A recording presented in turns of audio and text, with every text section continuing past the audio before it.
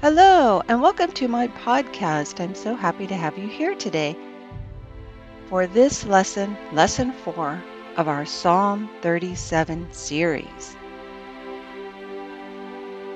In this series, we are imagining the scene of ancient Rome. 4 years ago, my husband and I had the awesome privilege of walking through Rome, and we saw the ancient ruins. And one thing I noticed first was the foundation. The foundation of these ruins were often 30 or 40 feet high. And ancient Rome is actually 50 feet below modern Rome. The foundations of these structures were amazing. The Roman engineers were the best in the world. They knew what they were doing. And so for this lesson, we're imagining one structure with a solid foundation being God's truth, God's Word. And the roof of the structure is taking delight in the Lord. And the 4 columns holding up the roof of this structure are trust, commit, rest, and wait. So picture that structure in your head. The second thing I noticed about walking through the ancient ruins in Rome were the columns. They were massive and so strong to hold up the roofs of these structures. So our columns are trust, commit, rest, and today we're going to focus on rest. In our last lesson, we looked at commit, remember, and how God's idea of committing our ways to Him differs from our idea. And in this lesson, we will look at what God meant by rest in Psalm 37 and how we need to change our view of rest in order to mesh our ways with God's ways, in order to truly take delight in Him. Remember who the author of Psalm 37 is? King David, a former shepherd. Do you think King David understood the importance of making the sheep rest? Remember in Psalm 23, David wrote that God makes him lie down in green pastures.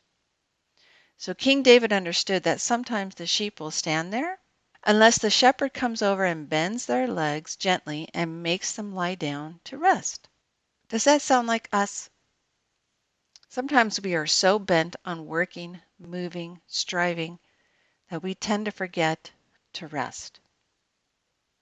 As we look further into the Hebrew word David used in Psalm 37 for rest, we will get a glimpse into God's idea of what resting truly is.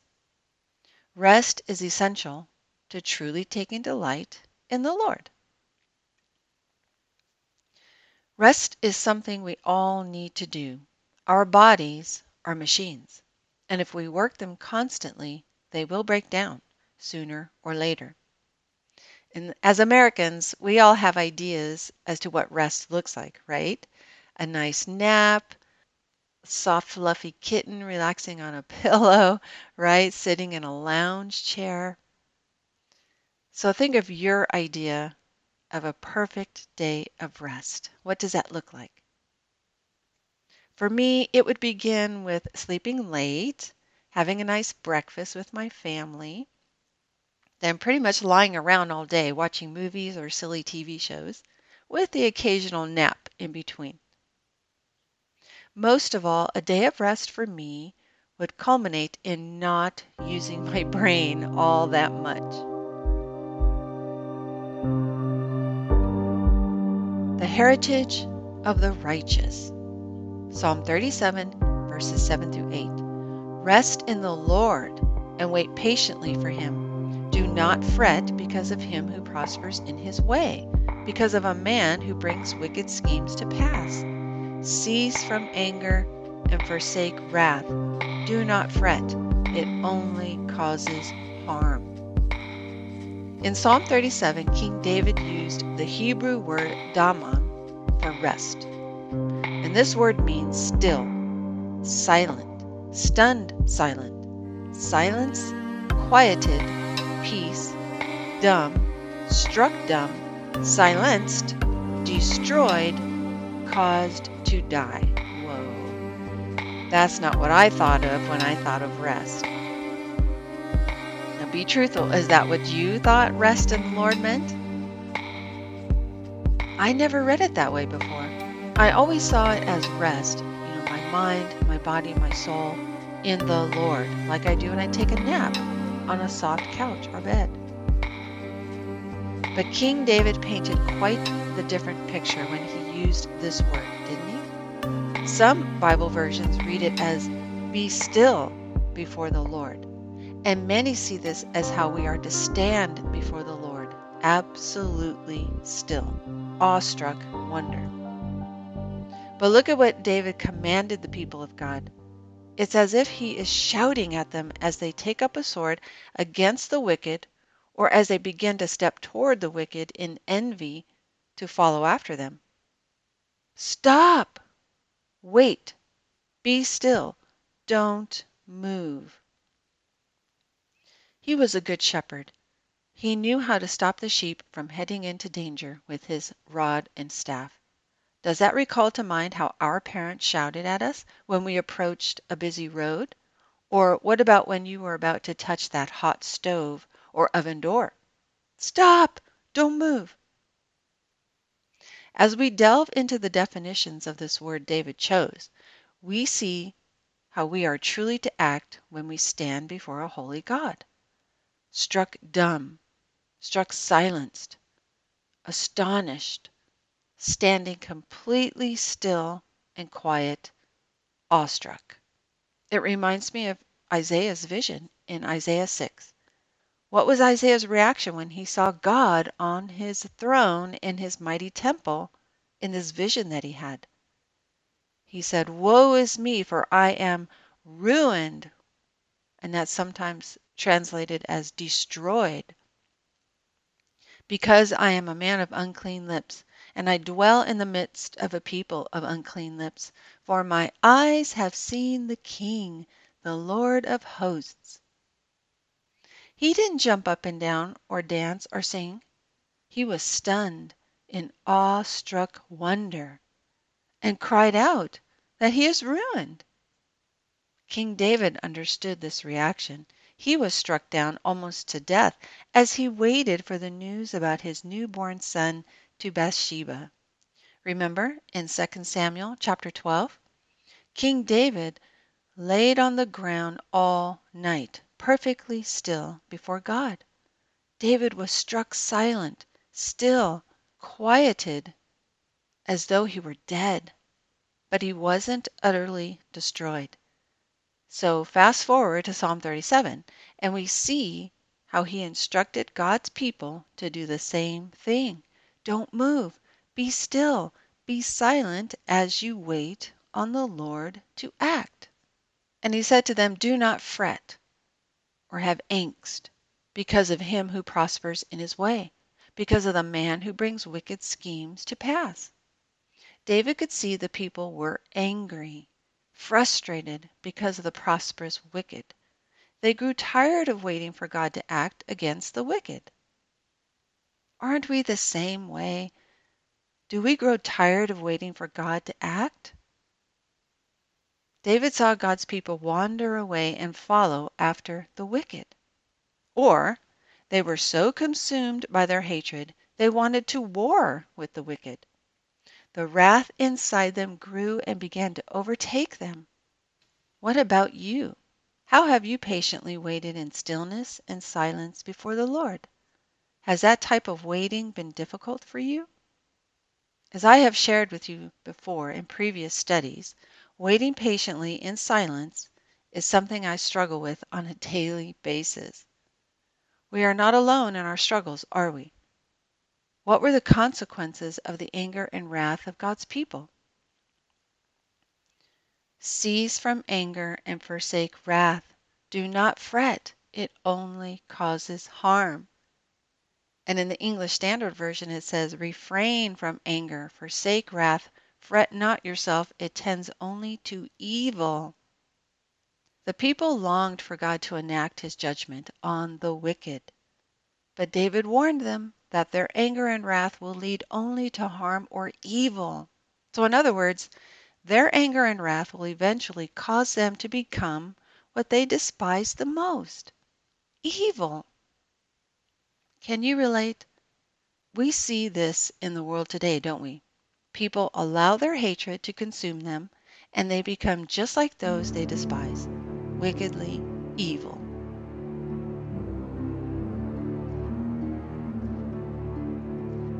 Life application, foundation. So, how can we apply all that we've learned so far? Well, we can heed David's advice: cease from anger, forsake wrath, it only causes harm, and be still and wait on God. In Romans 6, Paul wrote to the early church in Rome that our wrath will earn us death. Our sin will earn us death. So as you can see, our anger and wrath, or sin, causes harm, doesn't it? Our sin leads to death. Not just our death, but death. All of creation suffers. People around us suffer because of our sin. Do you think that if God's people took up sword and, in their wrath, tried to wage war with the Babylonians, one of the fiercest armies at that time, that only the Babylonians would be harmed? Of course not. Thousands of men on both sides would perish. Men, women, children, cattle, sheep, the land would all suffer. Our sin causes death. David, a mighty warrior, understood this. He saw this with his own eyes. He saw the carnage that comes with war, that comes with wrath. So what does he do instead? King David reminded the people about the future of the wicked in contrast to the future of the righteous. In verses 10 through 11, he said, "In just a little while, the wicked will be no more. You will look carefully at his place, and he will not be there. But the meek shall inherit the land and delight themselves in abundance of peace." Trust, commit, rest in the Lord. Notice how David begins to point God's people toward the one. David would never meet his Messiah while he walked this earth, but he believed that Messiah would come. He knew this righteous one is the one we all need to imitate. But the meek, he wrote, shall inherit the land and delight themselves in abundant peace. Doesn't this verse reflect what Jesus had said? Remember in Matthew 5? Blessed are the meek, remember? And who are the meek? The Hebrew word David used in Psalm 37 is anav, and it means humble, lowly, poor, needy, weak, and afflicted. And the Greek word used in Matthew means gentle and mild. So do those words describe Jesus? Was Jesus wealthy and powerful? Remember what it said in Matthew 8? And Jesus said to him, "Foxes have holes and birds of the air have nests, but the Son of Man has no pillow to lay his head." He has nowhere to lay his head. Jesus only had the clothes on his back and the shoes on his feet. Were the apostles humble, meek, lowly, and poor? Do these words describe God's people? Do these words describe you and me? We can apply all that we've learned in Psalm 37 so far by remembering who we are meant to follow. Who is our Good Shepherd? Jesus said in John 10, "I am the Good Shepherd, and the Good Shepherd gives his life for the sheep." King David in Psalm 37 didn't point the people to himself. No. David knew he wasn't the Messiah. He was simply one king, chosen by God for an appointed time. And David knew his job was to proclaim Christ to the people. Look to the one, look to the righteous, look to the Messiah. God's people longed for revenge. But who doesn't? When we are wronged, we ask God, why? Sometimes we ask the person who hurt us, why did you do that? I don't understand. What did I ever do to you? It was the same with all the people in the Bible who were wronged. Why? God's people craved vengeance on their enemies. But can you blame them? I mean, they were such a tiny little plot of land compared to Assyria and Babylon and Persia and Egypt and then later Greece and Rome. They had hoped their Messiah would be a great military leader to destroy Nebuchadnezzar and Cyrus and Artaxerxes and Pharaoh and Caesar and Alexander the Great. Even after Jesus rose from the dead, what did his disciples ask him? In Acts 1, therefore, when they had come together, they asked him, saying, Lord, will you at this time restore the kingdom to Israel? After all they had seen Jesus do, after all how he proved he was the Messiah, they were still concerned about revenge. They basically were saying, when will our kingdom be restored so we can be a great nation again, Lord? When will we rise up and overthrow our enemies, the Romans? Oh, Messiah, great military leader. They still didn't get it, did they? What about you? Have you fallen for the enticements of the wicked surrounding you? They do prosper in their way, don't they? They live in fine houses and drive new cars and drink the best wine and eat the best food. And they seem to live without a care in the world. And some do. But we would be wise to remember their fate. For yet a little while, King David wrote, and the wicked shall be no more. Indeed, you will look carefully for his place, but it shall be nowhere. So then why on earth do we long to be like those who are perishing, like those who are going to vanish? Instead, we are to long for a relationship with the one who conquered death for us. In John 17, it's pretty much my most favorite chapter in the Bible. Jesus is praying with his disciples, for his disciples, and for us, future believers in Christ. And he asks God to make them one, like he and the Father are one. And then he prayed and asked God to make us one, as he and the Father are one. Isn't that beautiful? King David commanded that God's people stop where they are, in awestruck wonder, be silent before the Lord as they wait for him. He pointed them to the one, the righteous, who will make it all come to pass, and he reminded them not to fret over those who will perish.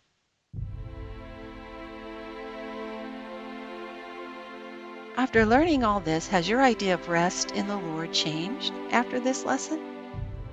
How has your idea of coveting or envying the wicked changed so far? In John chapter 17, what did Jesus desire for us? Wealth? Power? Fame? Fortune? Or to be one with God? Jesus didn't desire for us anything of this world because he knew the world is passing away. What is the greatest thing that could ever happen to us? Oneness with God, our Creator, our Father. Imagine standing before the Lord right now in awestruck wonder, silent and still as though dead. That's who we are supposed to be as we wait on the Lord to act. This posture, though, requires trust and committing all of our cares to him. And it requires meekness and humility, doesn't it? It certainly doesn't require anger or vengeance and impatient whining. Yet, like God's people, we tend to do that as we wait on the Lord. But let us always remember to look on the example that Jesus gave us as he waited on his Father's will. In Matthew 14, we're told, and when he had sent the multitudes away, he went up on the mountain by himself to pray. Now when evening came, he was alone there. And what did Asaph do in Psalm 73 when he was fed up with the prosperity of the wicked?